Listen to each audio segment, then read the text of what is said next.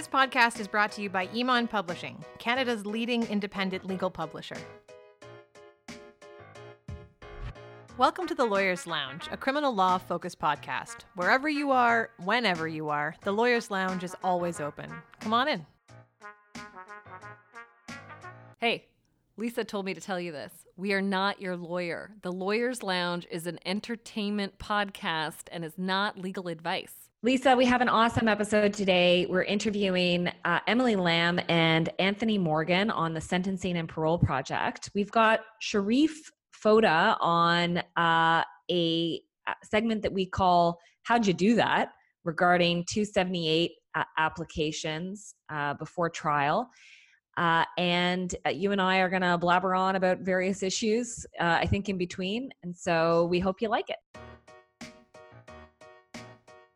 We are very pleased to announce our second ever recipients of the Lounge Star of the Month Award, Faisal Mirza, Anthony Morgan, and Emily Lamb for their extraordinary work on the Sentencing and Parole Project.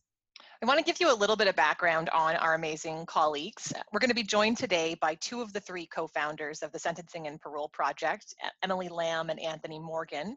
Emily is a partner at Kastner Lamb. She is an experienced trial and appeals lawyer and has been one of the major leaders in pushing for greater acknowledgement of systemic racism in the justice system.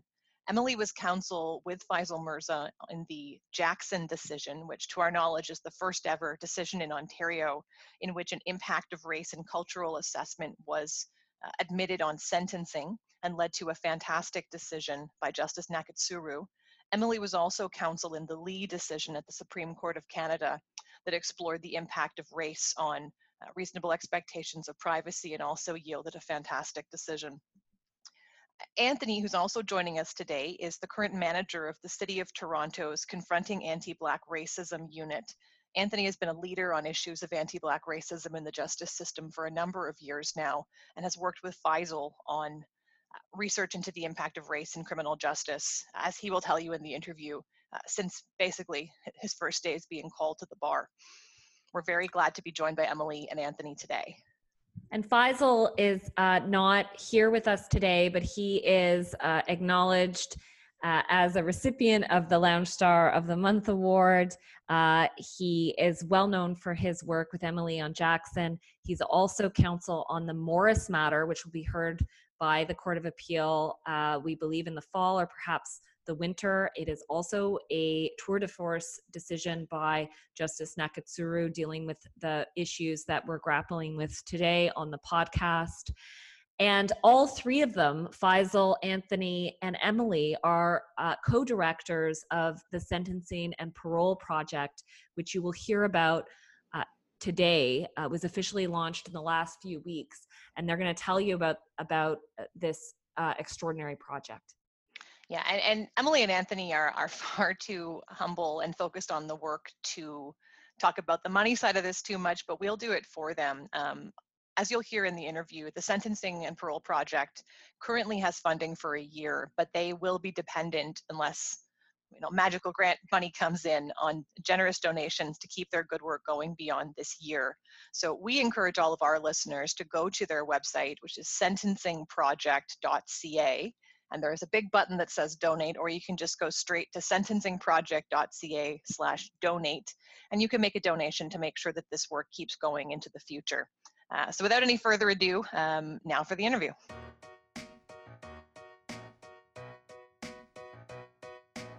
So, Anthony and Emily, let's start with this. Can you walk us through the origin story for the Sentencing and Parole Project? Whose brainchild was it?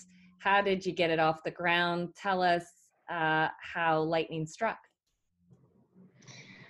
Well, I'll start. I think it was a bit sort of coincidental and collaborative. Faisal Mirza, who is our other co-director and co-founder, and Anthony had previously worked together at the African Canadian Legal Clinic and had done years of work in sort of the racial justice arena. And then Faisal and I met when I was retained by Jamal Jackson to represent him in his criminal proceedings. I asked Faisal to join me, knowing about the work that Anthony and Faisal had done.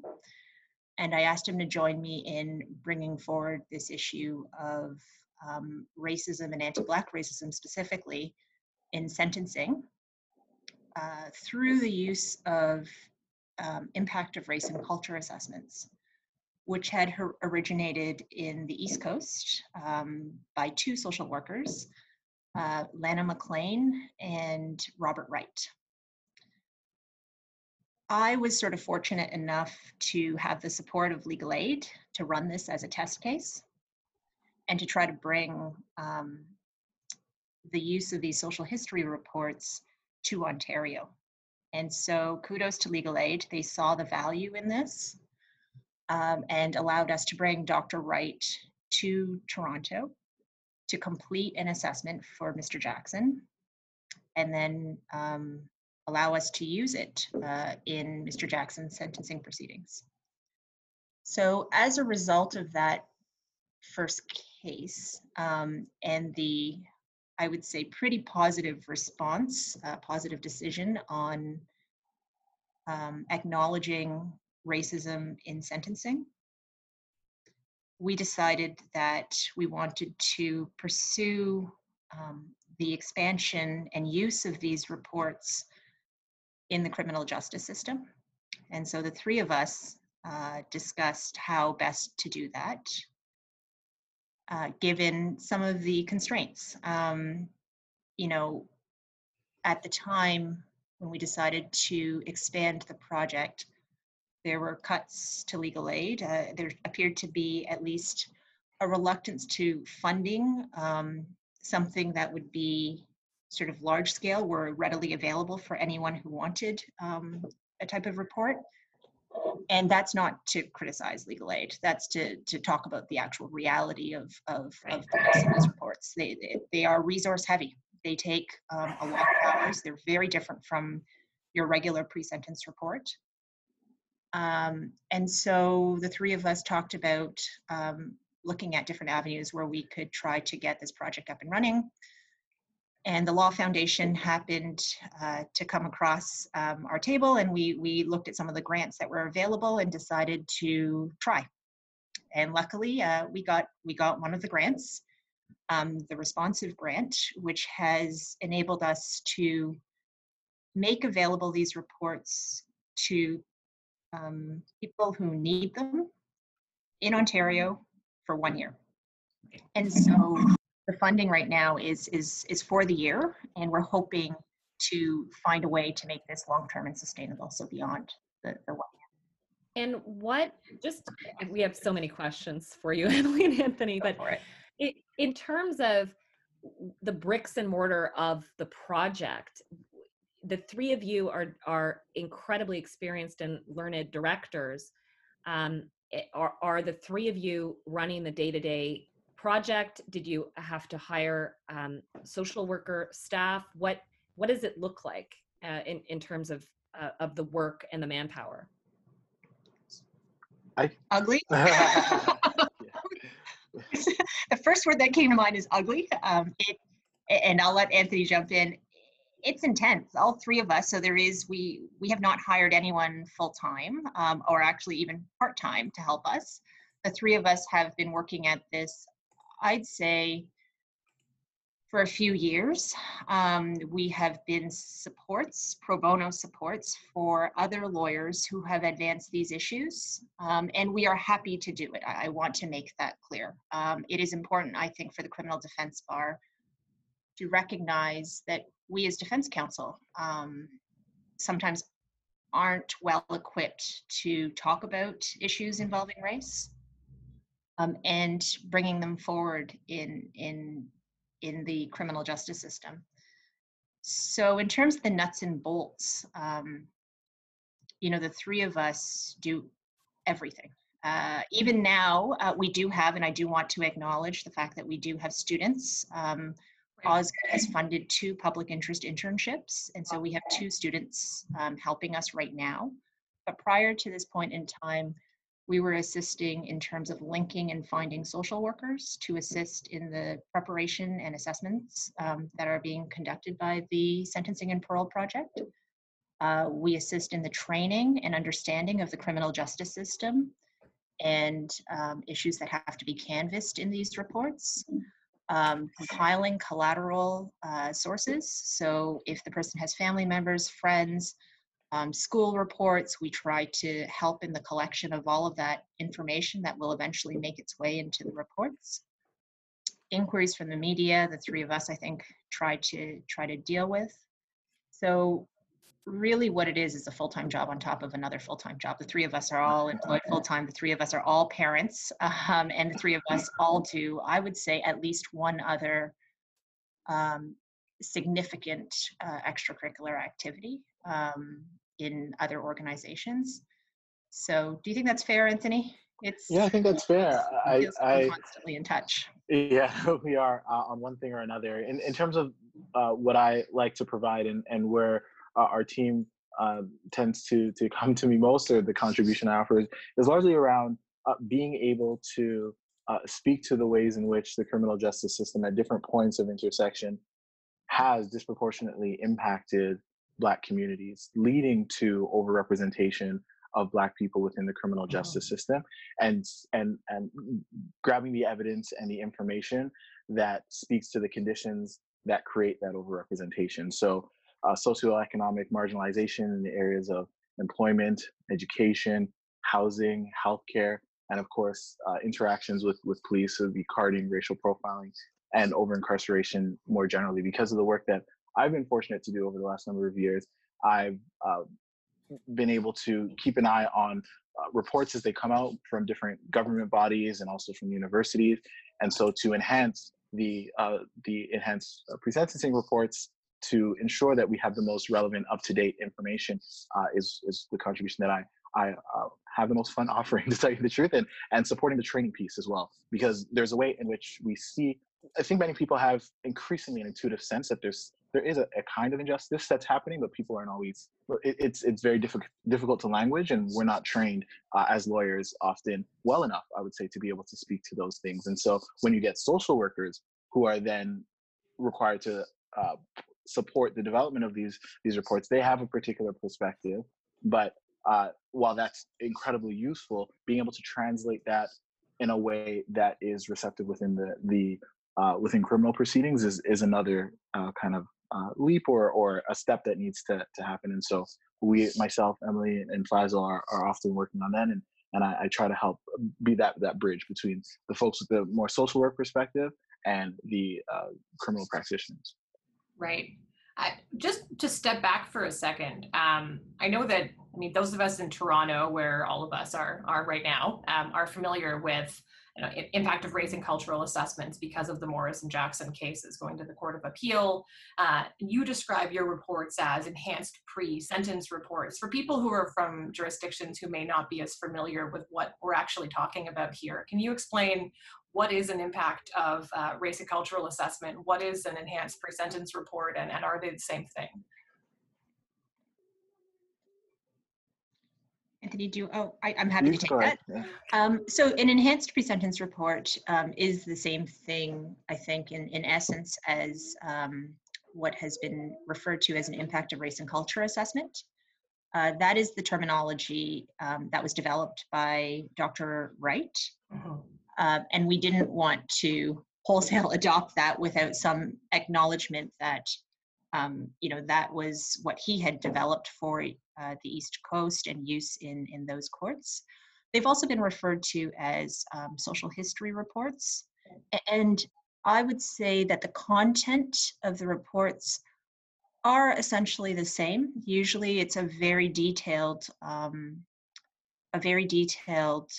history of the defendant, which includes, where they were born, the family unit, significant relationships, both parental and otherwise, what they're doing now, whether they have children, issues and the impact of some of the structural and systemic racism experienced by the defendant. If there is a prior criminal history, there usually is some acknowledgement of that history. And in addition to that, there usually is something about what some of the reasons that resulted or impacted the defendant in being before the courts on this occasion. So for instance, their participation in, I'm going to use an example, drug trafficking, why they may have turned to trafficking drugs, and sort of gives you some insight into the reason why they are before the courts. In addition to that, there usually is a section on, I would say, theory or understanding systemic and structural racism.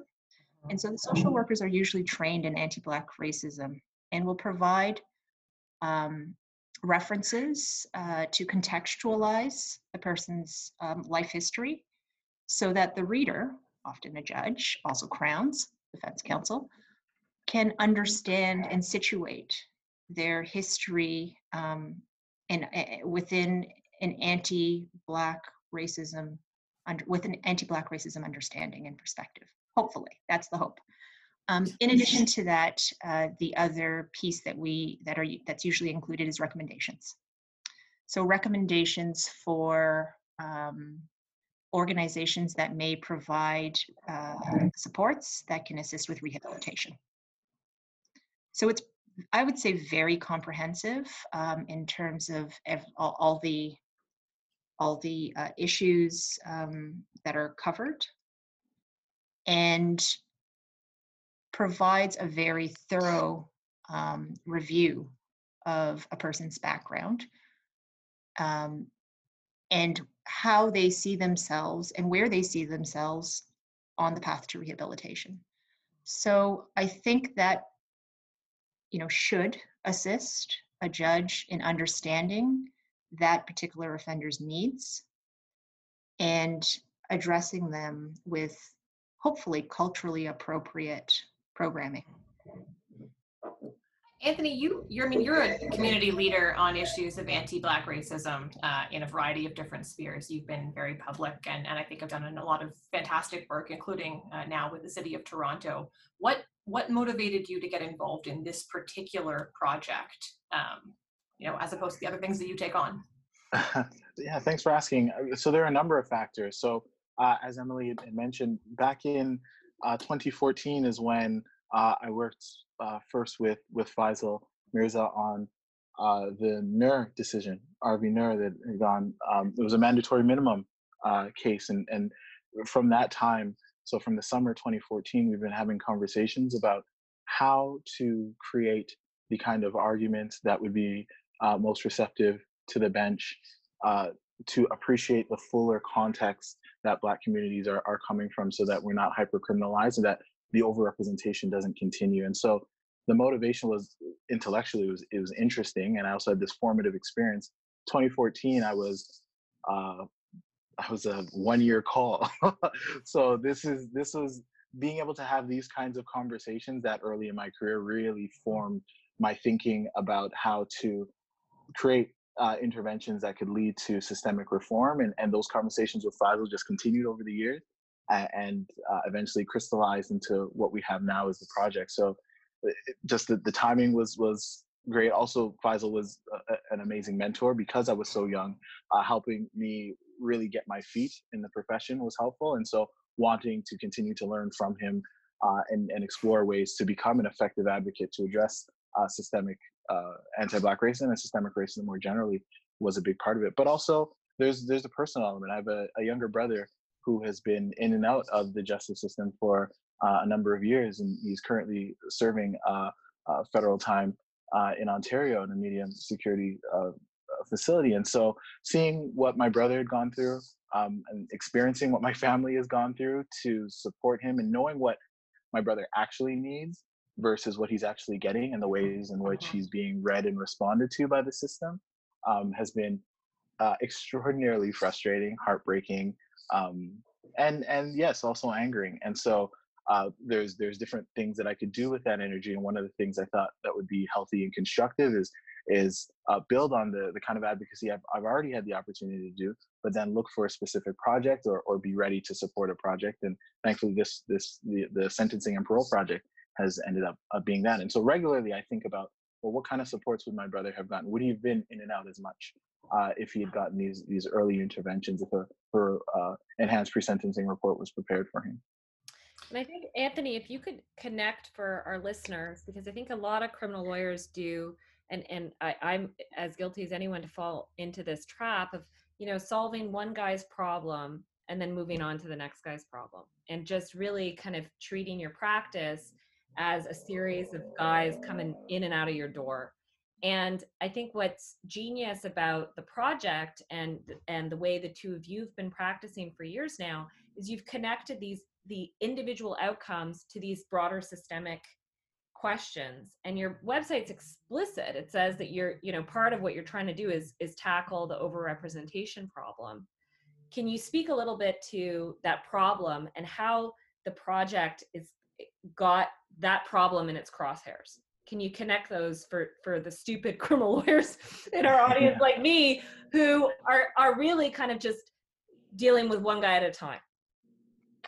Sure. I think it's a matter of just recognizing and honoring the fact that everybody comes from a context, and context is key. So what you're seeing manifest in an individual is rarely just the product of that individual's choices. We might think it is, and we use that language a lot, but what shapes choices are the conditions within which you're given those choices.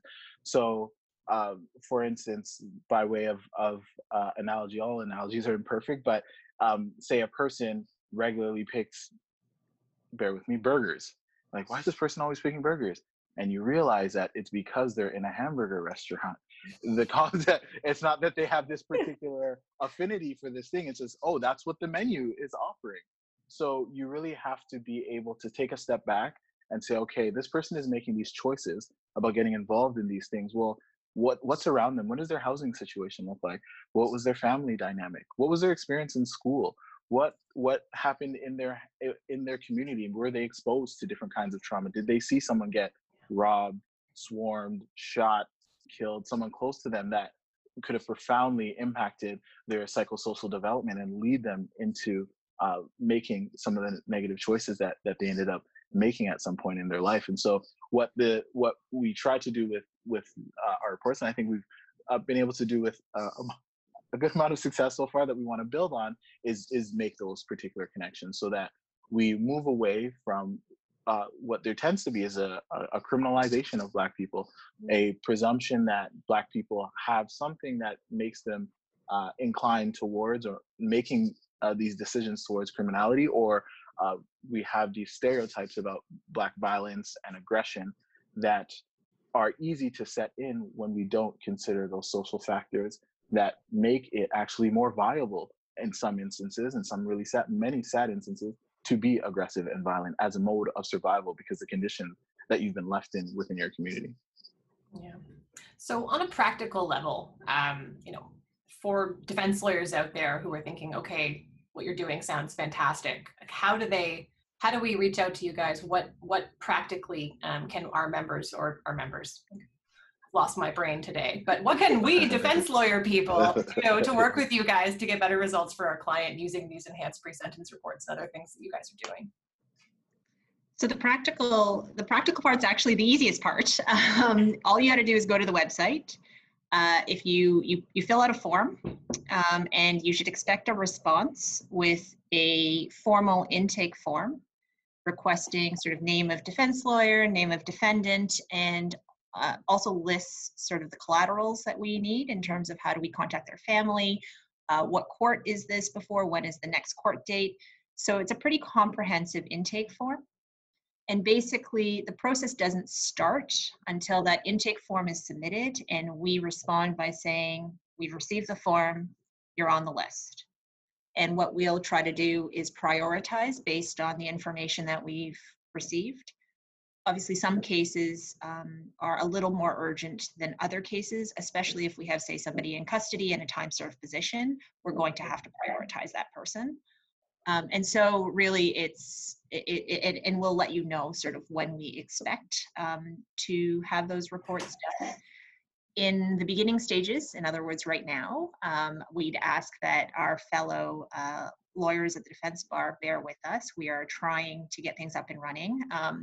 Opening at the same time as COVID has obviously been a challenge. We can't get social workers inside the jails. Yeah. And so bear with us.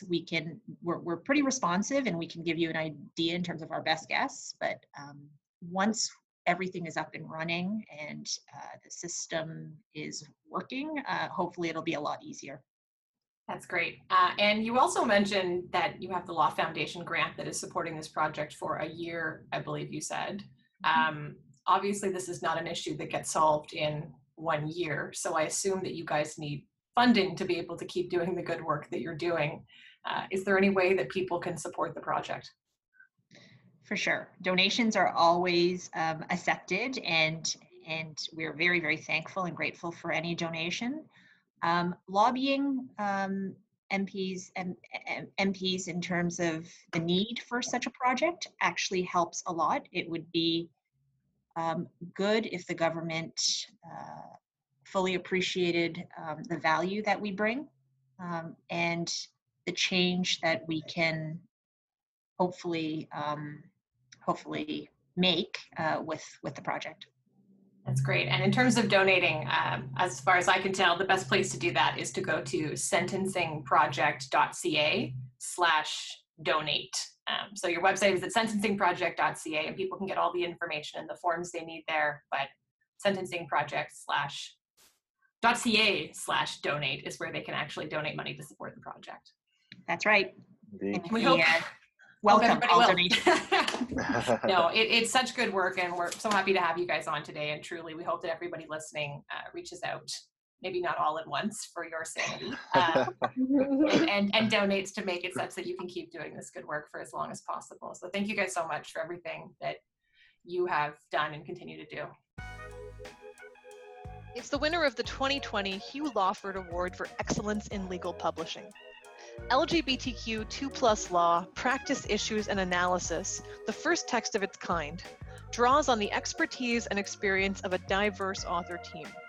The text provides practitioners with a deep understanding of how their clients' identities affect their interactions with the Canadian legal landscape.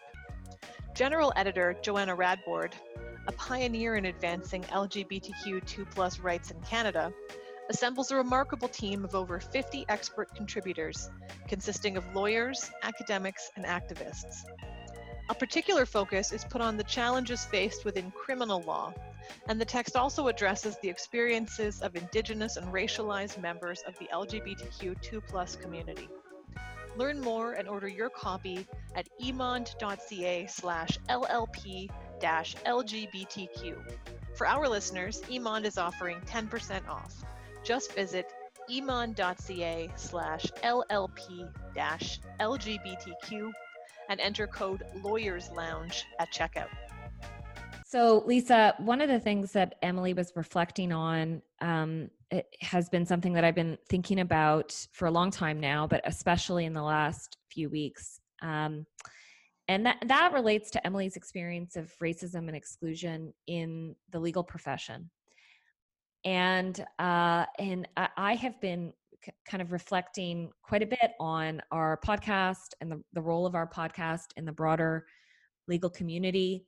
And in particular, I've been thinking about the name that we chose for our podcast. We chose the name The Lawyers Lounge, and we've told the story about our fight to maintain that name and the reasons for it.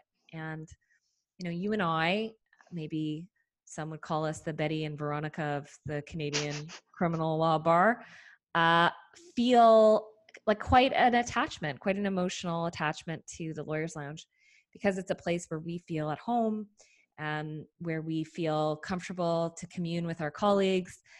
And, I've been thinking quite a bit about how that has not been the universal experience for our bar, and that indeed lawyers' lounges across the country have have also historically been a place of exclusion, and a place where, in the GTA, where lawyers have been carded because of their difference, because of how far afield from the idealized image of the portly white male barrister that we all hold. And I've been thinking a lot about how I've given myself a pass on these issues, and I don't think I'm alone. Uh-huh. And I think you and I share like a similar socioeconomic background that makes me feel like I am a scrappy outsider. I'm a woman. I'm a first generation lawyer.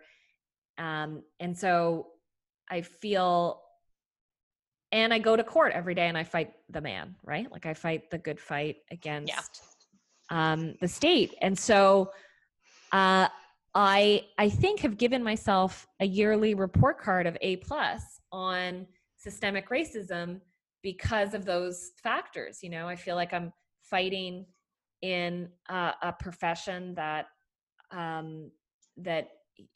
doesn't necessarily want to see me at the top, and I'm fighting for racialized clients on a day-to-day basis. But like what strikes me so hard right now in June of 2020 is how much more I could be doing, should be doing, and how amazing Faisal, Anthony, and Emily are for fighting the fight you and I fight every day, but harder, like a higher degree of difficulty, and also taking on these broad systemic issues as their labor, as their responsibility. And I'm just, I just want to be a bit tougher on myself on these issues. I don't know if you've been feeling similarly. Yeah, no, I think this is a conversation that a lot of us have had, because I think you're entirely right, which is that there's a degree to which it's easy as a criminal defense lawyer to think that you're doing your bit. You're pushing back, you're representing the interests, you're telling the stories. Talk about ourselves as storytellers. We're telling the stories of people who don't have voices sometimes, and saying it's very unfair and it's wrong that we don't listen to people who are charged with offenses, or in particular people from racialized community or Aboriginal people charged with offenses, and that we can get on our soapbox and we can speak for them. But it is still, I think, a really problematic reality in many courts across the country that you end up having a white judge, a white crown, a white defense lawyer, and a racialized accused person, and all of these people that have no insight into the lived experience of the person whose life is on the line are making decisions for them or speaking for them, and inherently in doing that are not able to understand or capture the real lived experience of that person. And also, it's really fucked up that my racialized client's story only gets listened to because it comes out of the mouth of a privileged person, privileged both because I get to wear the hat of lawyer, and also I think would be stupid not to recognize that tied up in the notion of privilege of a lawyer is also the privilege of being a white person, and that story gets listened to because I get up there and say that. And I think there's a bit of a there's not a bit of I think there's quite a bit of sort of white savior complex that finds its way into the criminal defense bar, because people think I'm doing this great thing. And I do think being a defense lawyer is a really important social role, and I don't want to discount the important work that our colleagues do, but I do think we need to take a more critical look at it, because it is so indicative of how deeply racist the system is, that we don't listen to people and we don't give them a voice at so many stages in their lives. I mean, Emily, I think, observed, or Anthony, that sometimes when people get these impact of race and cultural assessments done, it's the first time that anybody has asked them to consider their own background. It's the first time that their background gets committed to a written document and discussed. And it would be amazing to think, and I think it was Anthony talked about his brother, but how different would someone's trajectory have been if someone had taken a step back, before the first criminal allegation or at that time, and asked these same questions. What systemic issues are impacting your trajectory? What resources are you not getting? How have you been impacted by a very racist system? And it's so disappointing that these questions don't get asked at that process. And it only ends up being when you face serious charges that people start thinking, okay, well, let's look back on your life and how you got here. So I think that we don't do a good enough job of digging into these issues at a preventative stage, and frankly, even at an early stage in the justice system. And that a lot of defense lawyers don't do a good enough job, and I put myself in this category to a large extent, don't do a good enough job of getting a proper social and cultural history of their clients and understanding the circumstances that inform who they are. I think that people in the justice system end up facing so many different layers of discrimination. I mean, one, we're talking about race a lot, and that's a very important one, but there are also things that are potentially tied up in race, but not necessarily, language skills, education level, class issues. All of these things end up stacking up against somebody. Add on to that, despite the presumption of innocence, I think we all know that there's a great deal of stigma attached to being charged with offenses, and the person that you're representing in the courtroom has so much stacked against them right at the outset. And I think we do need to do more to understand everything about that client and to push for a better understanding of where they're coming from, and to push back against the system that just criminalizes so many innate features of who that person is, without understanding that they are, in many ways, that we have pushed them into these roles. So yeah, I'm also doing a lot of reflecting on these issues, because I think we need to take a more systemic approach. And that's why I was so excited when I saw the work that Emily and Faisal and Anthony are doing, because I do think these issues will not be solved on a case-by-case basis. You shouldn't take the individual out of the equation, of course, but we as a bar and we as a system, and this is not just for defense lawyers. I mean, I think if there are crowns or judges that listen to this podcast, I mean, this is very much for you too.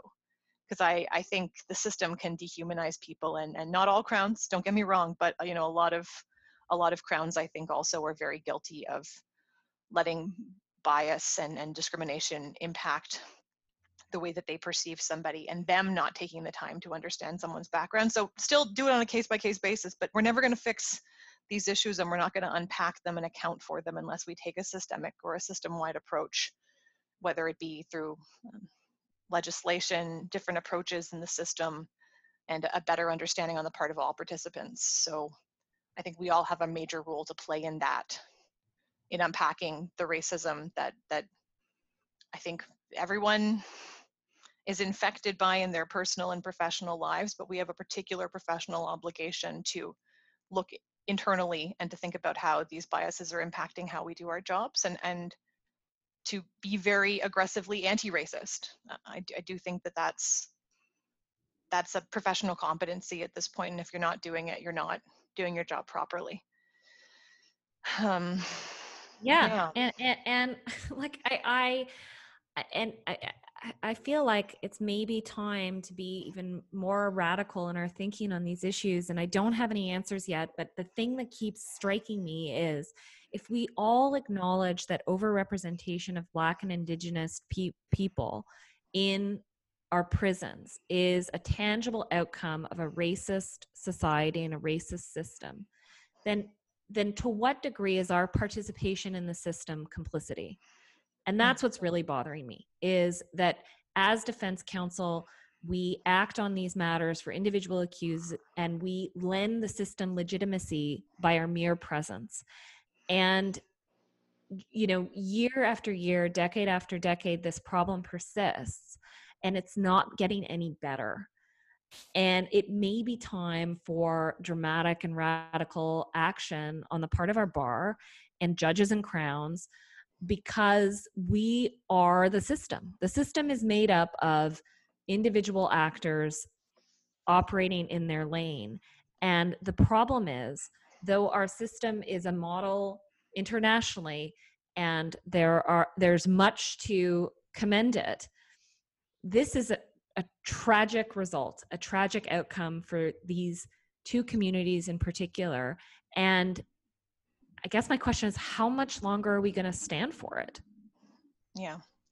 And I think particularly, you and me and a majority, as it still is, of our colleagues who are white and who have lived lives of substantial privilege. And I think you can't deny that there is such a significant privilege in being a person whose skin color allows you to opt into these conversations and opt back out again when you want to, as opposed to having this be your life and your lived experience. We need to do this work very much ourselves. It's not a coincidence that a lot of the people that lead the charge on confronting systemic racism in our profession and more broadly are people of color. And I think that white people in the bar need to do a much better job of taking up the call that you put out, and of taking these issues seriously and of fighting this fight. Because I do think it's far too easy to, again, having this conversation now, obviously, I always feel like, well, of course we're having this conversation now, but why weren't we having it when we started the podcast in February? Why? Yeah.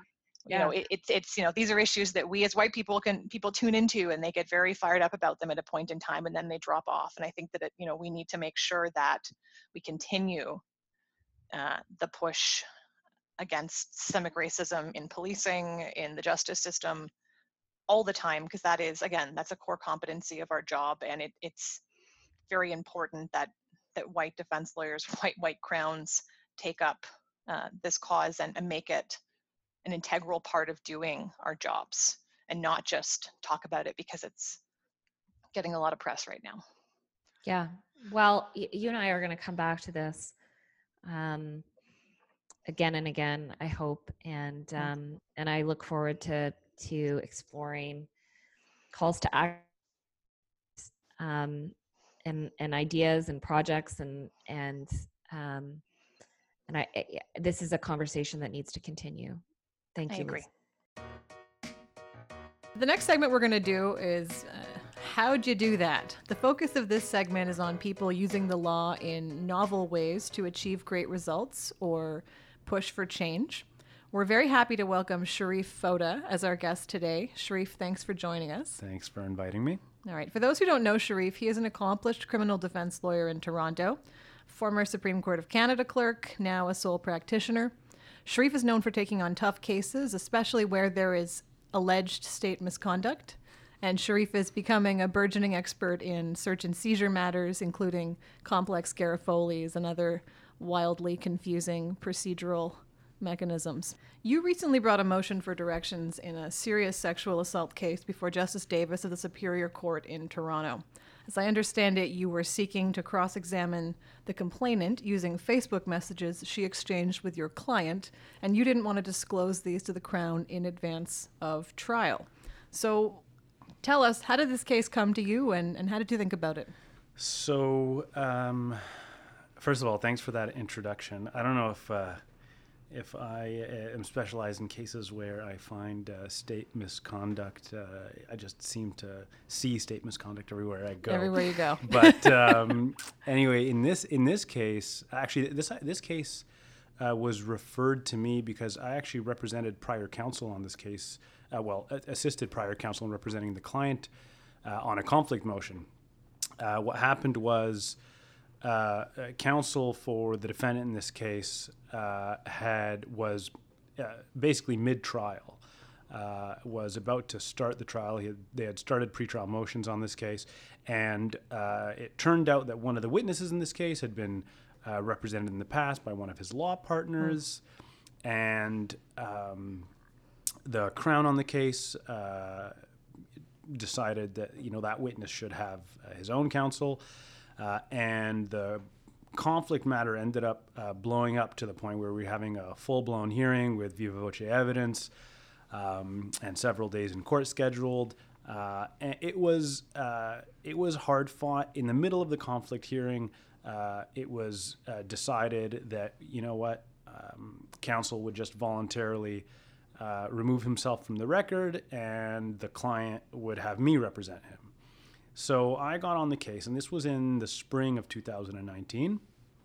And I didn't have availability to continue the trial, obviously immediately. I wasn't familiar with the file.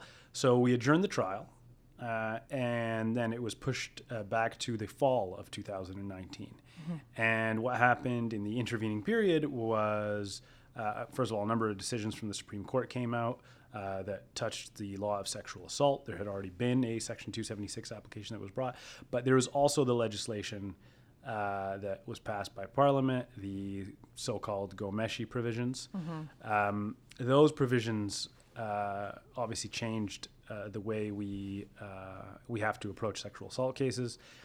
And by the time I was gearing up for trial, I realized that the legal matrix around this case had changed, and it was different from how I had anticipated running the trial. I had in my possession the prior counsel's file. Prior counsel obviously never turned his mind to this idea that he would have to bring a motion to cross-examine the complainant using with Facebook messages. So in prepping for trial, I realized I needed to figure out exactly what I had to do to make sure that I didn't cause a mistrial or anything. There weren't many cases on point on this issue of whether or not I could use these Facebook messages, whether or not they contained a reasonable expectation of privacy with respect to the complainant in them. And that's really the question, right? The question now is, do you have any so-called records as defined by Section 278.1 of the Criminal Code? And, the typical kind of records that we consider to have expectations of privacy in them with respect to the complainant are things like, doctor's records, psychiatric records, therapist notes, journal entries, and things like that. But the section doesn't actually specifically say that private communications, instant messaging communications, text messages, Facebook messages, or otherwise, have a reasonable expectation of privacy. And so I looked into the case law. There were some cases out of other jurisdictions that said, yes, these kind of messages do attract a reasonable expectation of privacy. And the consequence of that would be that if I were to run this trial in front of a jury and not bring the motion in advance that I would have to bring in order to use it, then I could cause a mistrial. And why does the reasonable expectation of privacy matter? Is that part of the definition of a record? Yes. Okay. So a record by definition is something that has a reasonable expectation of privacy in it. It's defined as any form of record that contains personal information for which there's a reasonable expectation of privacy, and includes medical, psychiatric, therapeutic, counseling, education, employment, child welfare, adoption, and social services records, etc. Right? So the question was really, do these messages contain a reasonable expectation of privacy? And if I can just break that down, if they do, then you've got to ask your judge for permission to use them in crossing the complainant. And if, on the contrary, there's no reasonable expectation of privacy in them, you don't need to ask permission, and you can surprise the complainant in cross-examination with those records, right? Exactly. Well, they wouldn't be defined as records with those messages. Right. And not only do you have to ask the judge permission, but under the provisions in sections, I think 278.93 and 94, you have to bring a motion. The complainant has standing on the motion. Mm-hmm. The Crown gets access to these records. The complainant's lawyer gets access to these records. So you've lost the entire value of the entire surprise value of having, these messages in your possession if you have to bring this motion. Because you're worried the complainant could tailor his or her evidence to what's in the messages and not be caught off guard. Not only that, but the Crown could also tailor its strategy, right? It's not just a matter of the complainant being ready to answer the questions, but the Crown could prepare its case in a way as well. So it's not just the complainant having access to it, but it's the Crown as well, something that we usually don't see, this idea of reverse disclosure, the defense having to vet what it's going to do before cross-examining a witness, generally. Gotcha. Okay, so I interrupted you. No problem. So you realize you have these records, or you have these messages. You don't know if they'll be defined as records. What do you do from there? What are your options? So first of all, I had no idea what to do, so I called all my friends Yeah. in the bar. I said, "Does anyone know what to do with this?" And everyone was like, "I don't know." Some lawyers were of the view that I should be cautious. I don't want to cause a mistrial. I should bring the motion. Others were of the view that I should bring a constitutional challenge Right. to these provisions. But a constitutional challenge would have been, I thought, very burdensome. There was already a budget that had been allocated by legal aid. I would have had to apply for a whole new budget. Who knows if they would have granted it in time to do this. There was already Section 11B concerns. It had been his second trial date. There was all these issues. And then I actually spoke to one lawyer who said, well, you should consider maybe getting a ruling in advance.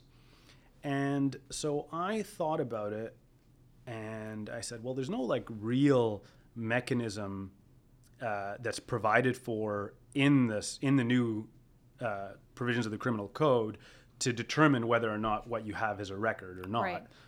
So there is always your general arsenal as a defense lawyer of procedural tools that you can have recourse to, and one of those tools is a motion for directions. If you don't know what to do, you ask the court, right?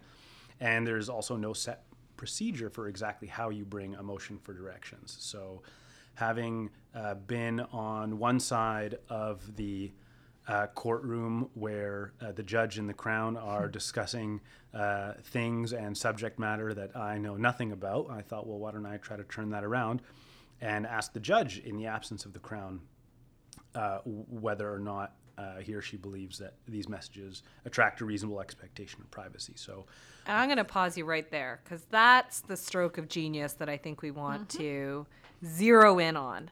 Do you have that idea in the car? Are you in the shower? Are you walking the dog? When does it occur to you that this is like a Garofoli? You've been in this scenario before, but on the flip side. When does that stroke of genius hit? Well, I don't know if I'd call it a stroke of genius, but I would. But you'll take it. I'll take it. I'll definitely take it. I'm pretty sure it was when I was on the phone with one of the other lawyers who was just talking to me about this. I said, for sure there's some way to do this without tipping my hand.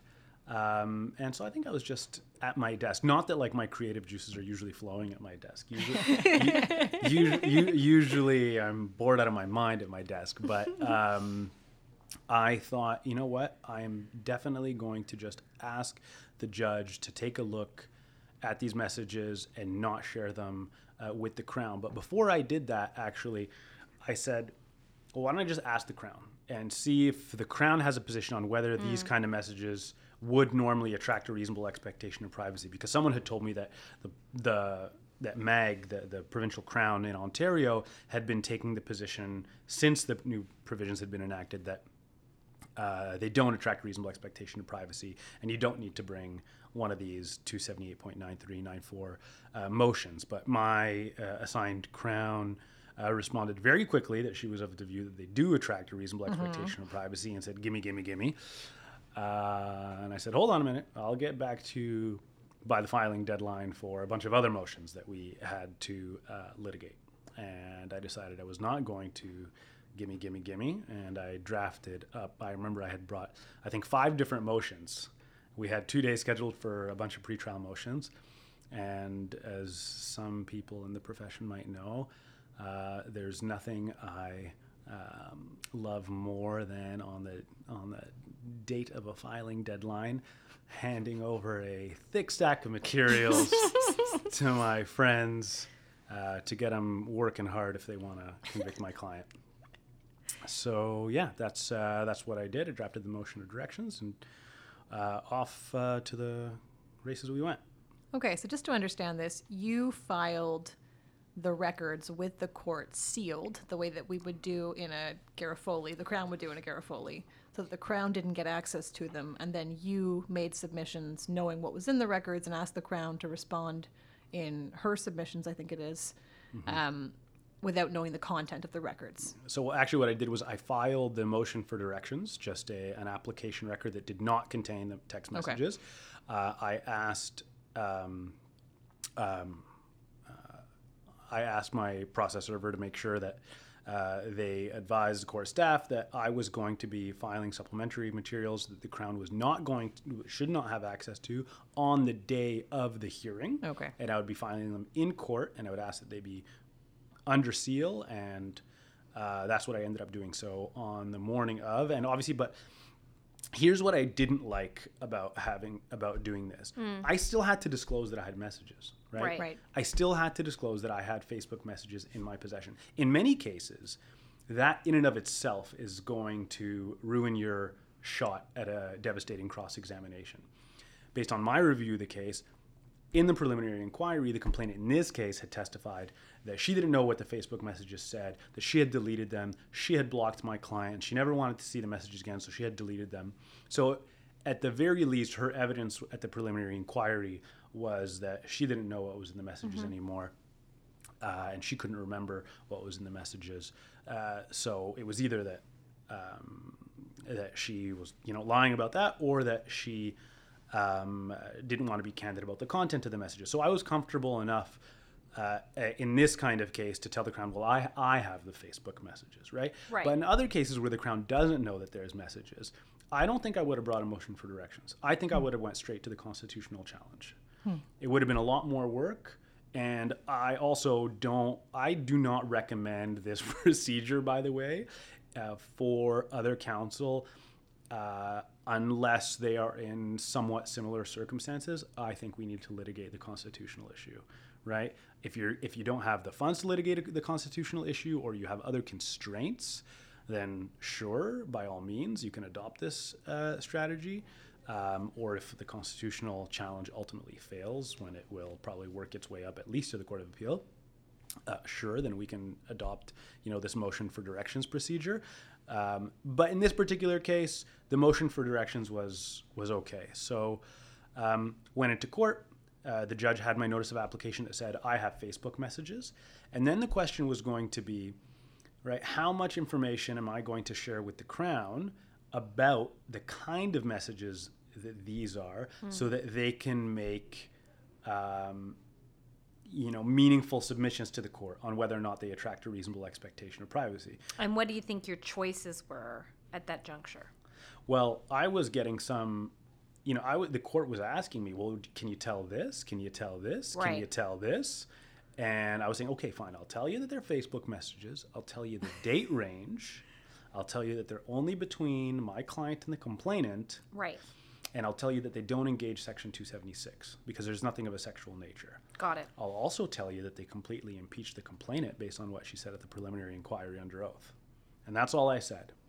And the court wanted to know if I was willing to disclose other information about, for example, the main topics that had been discussed in the Facebook messages. And I said, no, I was not. And at a certain point, the court had to make a decision as to whether or not the Crown was able to make meaningful submissions on the question of whether or not there was a reasonable expectation of privacy before deciding the issue. After I litigated this, I thought, well, heck, do we even need the Crown's submissions on this point? I mean, why can't this just be an ex parte application brought and let the court decide whether or not there's a reasonable expectation of privacy? I think that's maybe even a possible approach too, of bringing an ex parte motion, just saying, I have these Facebook messages, I want a ruling from the court, an ex parte ruling on whether or not I need to bring a motion or not. So I would encourage actually some counsel, if they're really worried about even disclosing that they have messages, to consider bringing an ex parte motion. Did you have any concern that the Crown would call in counsel for the complainant? Well, the Crown did call in counsel for the complainant. There were other motions that were brought at the same time. I initially, I told the Crown, counsel for the complainant should not have access to any of my materials on this motion because the complainant does not yet have standing. Given that I hadn't shared the content of the messages with the Crown yet, I felt relatively secure that the counsel for the complainant wouldn't have access to the messages. Right.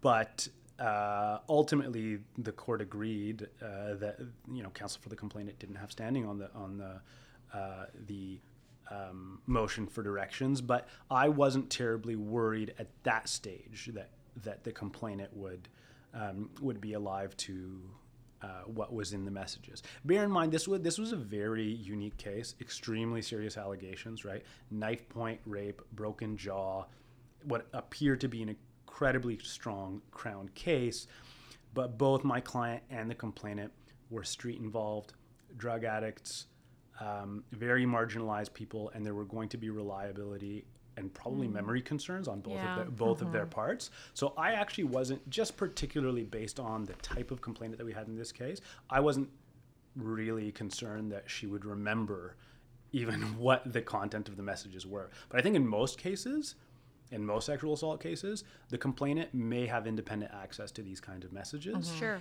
And bringing this kind of motion could be very dangerous if you don't do it ex parte. Was the Crown super supportive of your proposed procedure? The Crown was entirely opposed. The Crown was opposed to the court even looking at the messages without first just ruling that these kind of messages as a category attract a reasonable expectation of privacy and necessitate a motion under 278.93 and 94. But I was very fortunate to have a very open-minded jurist who was willing to really consider the ramifications of what that would mean if I were to show my hand in terms of, the constitutional right against self-incrimination and the right to silence. And I also had a bit of, the approach that I took was I have a bit of an incentive that I can use to the court. And I said, listen, I am bringing this motion for directions. We can determine whether or not I need to bring a subsequent motion. And if you tell me that I do need to bring a subsequent motion, well, then I'm bringing my constitutional challenge. And that's a whole lot more work than just a motion for directions. So we either adopt this procedure that's reasonable, takes into account judicial economy. This case has been dragging on for a long time. So let's get it done this way. And not only was it practical in this case, I think legally speaking, it was also the right result. Okay, so I think you've kind of tipped your hand towards this, but what did the court decide? Did they follow your procedure, and what happened? Court made a brief oral ruling saying, yes, I agree that I can take a look at the messages. It all happened on the record in court. Obviously, the messages weren't read out loud. The court looked at my copy of the messages, asked me some questions. We orally told the Crown, well, these are Facebook messages. These are between these dates. Section 276 isn't engaged, etc. And then we got into the thick of things. Really, the heart of the discussion was from a policy perspective. And if you look at sort of some of the analogous Section 8 case law, should and is there a reasonable expectation of privacy in these kinds of messages in these particular circumstances? Ultimately, what the judge found was that this kind of analysis is very case specific. So there's not going to be a sort of categorical ruling that instant messages don't attract a reasonable expectation of privacy, or they do attract a reasonable expectation of privacy. And you can imagine scenarios where instant messages do attract a reasonable expectation of privacy, and particularly if there's an intersection between private messaging and Section 276, if they are if they are sexts as opposed to just texts, right? Right. Beyond the procedure that you used, were there any other significant holdings that arise from this decision? I don't know if there are significant holdings beyond the procedure being adopted and what the factors are that you look at when determining whether there's a reasonable expectation of privacy. This decision came on the heels of another decision by Justice Chapman of the Ontario Court of Justice called MS, which, ironically enough, prior counsel on my case was counsel on. Right. And there was a different result on that. Thankfully, it wasn't binding on Justice Davis. And I think there's like a 16-factor test in MS that I said was a little bit unworkable. What Justice Davis decided to look at are sort of the content of the messages, the manner in which the messages were in the defense's were found to be in the defense's possession, who has control over them, the nature of the relationship between between the complainant and the defendant, and the policy implications of finding that the complainant would have a reasonable expectation of privacy. So I think looking at those four factors, I think that is a significant holding, that to determine whether or not there's a reasonable expectation of privacy, you have to look at factors that we that are, I mean, these are kind of new factors in a sense, but they also draw on generally the Section 8 jurisprudence. Right.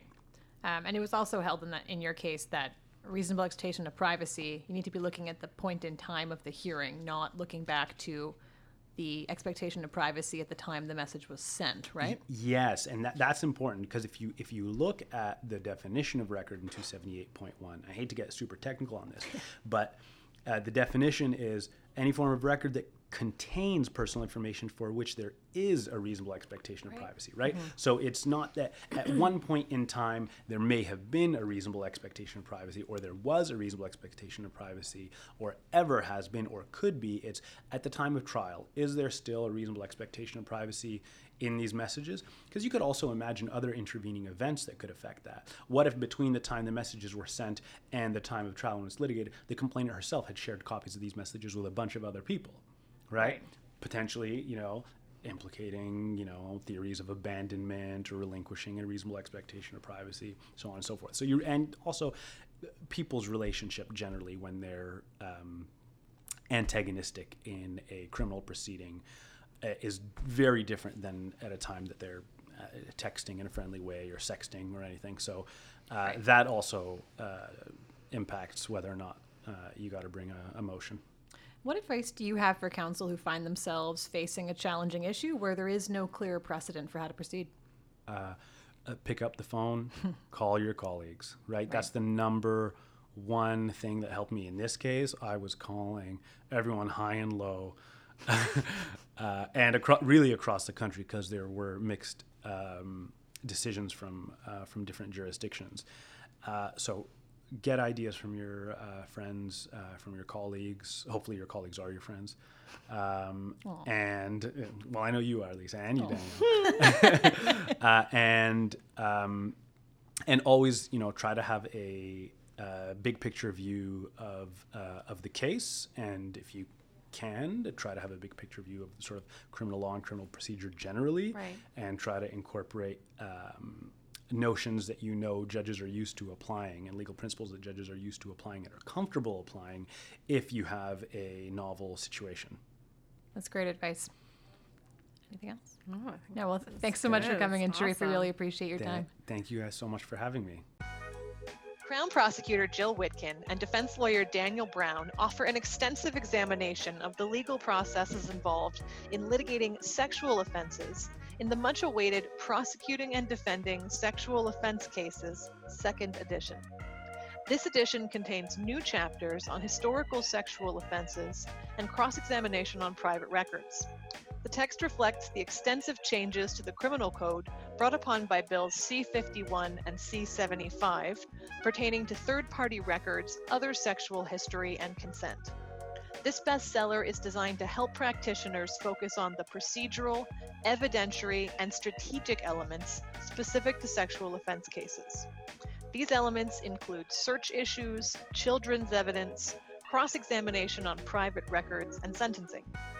Revised forward by Marie Hennon, contributions from Cecilia Hageman, Megan Cunningham, Dawn Way, Adam Weisberg, and Colleen McEwen. To learn more and order your copy today, visit emond.ca/LLP-SO2. For our listeners, Emond is offering 10% off. Just visit emond.ca/LLP-SO2 and enter code LAWYERSLOUNGE at checkout. Okay, it's time for the update, where we look at current decisions from the courts of appeal across the province and tell you how they relate to your practice today. So we've got prior consistent statements. 2019, 2020 may go down as the year the prior consistent statement error was successful at the Ontario Court of Appeal. We saw in at least 3 cases that ground of appeal earn new trials for 3 different appellants. And the lesson of these cases is really the one that you learned in law school. Prior consistent statements remain inadmissible, people. You cannot enter them willy-nilly, and every Crown attorney listening to this knows that. There are exceptions. The exceptions, the most common exceptions are to rebut allegations of recent fabrication, the narrative exception, and the circumstantial evidence exception. If you want to enter a prior consistent statement, you need to be able to articulate to your trial judge the reason for its admission, the basis for its admission, and how you intend it to be relied upon, what inferences you'll be asking for at the end of the day. These issues should be litigated in advance. It doesn't have to be a lengthy voir dire, but there ought to be an outing of the issue, a litigating of it, and a ruling. That's been made very clear in the cases before the Ontario Court of Appeal, DK 2020-79, SK 2020-34, DC 2019-442, where either the admission was incorrect or the instruction to the jury was incorrect, or the judge flatly relied upon it for the wrong reasons. It's really foundational stuff. It's important to remember. And my kind of advocacy tip coming out of these cases is it's important to have conversations with the Crown attorney. The Crown should have conversations with the defense about these issues before the trial gets off and running, so that everyone knows where the other stands and there can be some clarity on how these things pan out, which will ultimately make for better appellate records.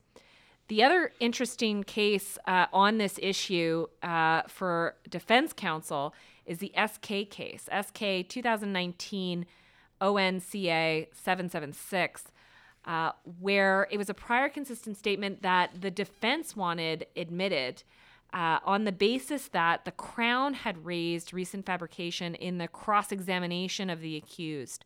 Fascinating case, really worth a read. In particular, worth reviewing Justice Tulloch's concurring opinion, where there was some disagreement with whether or not that was the case, whether the Crown had in fact raised recent fabrication in the course of the cross-examination, and whether that was an appropriate basis for the admission of the prior consistent statement.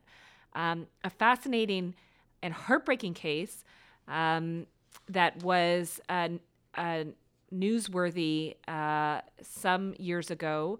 It is the case of Officer Stiles, who was killed in an accident involving a Dodge Caravan, and SK was the accused who was tried for his murder and is a paraplegic. So terrible, heartbreaking facts, fascinating legal issue, worth your read, and worth remembering these foundational key everyday concepts in your practice. Prior consistent statements are inadmissible. Big thank you to Emily Lamb, Anthony Morgan, and Sherif Foda for joining us in the lounge today. We'll see you next time. The Lawyers Lounge is produced, engineered, and edited by Alex Ross of Never Sleeps Network. Directed and published by Dana Hawes. And marketing by Jordan Bloom. My name is Paul Emond. Thank you for listening to this episode of The Lawyers Lounge. We at Emond Publishing are committed to providing best-in-class criminal law content, including our award-winning criminal law series, edited by Brian Greenspan and Justice Rondinelli, new initiatives like the Lawyers Lounge podcast, as well as our Emond exam prep resources and criminal law casebooks for law students.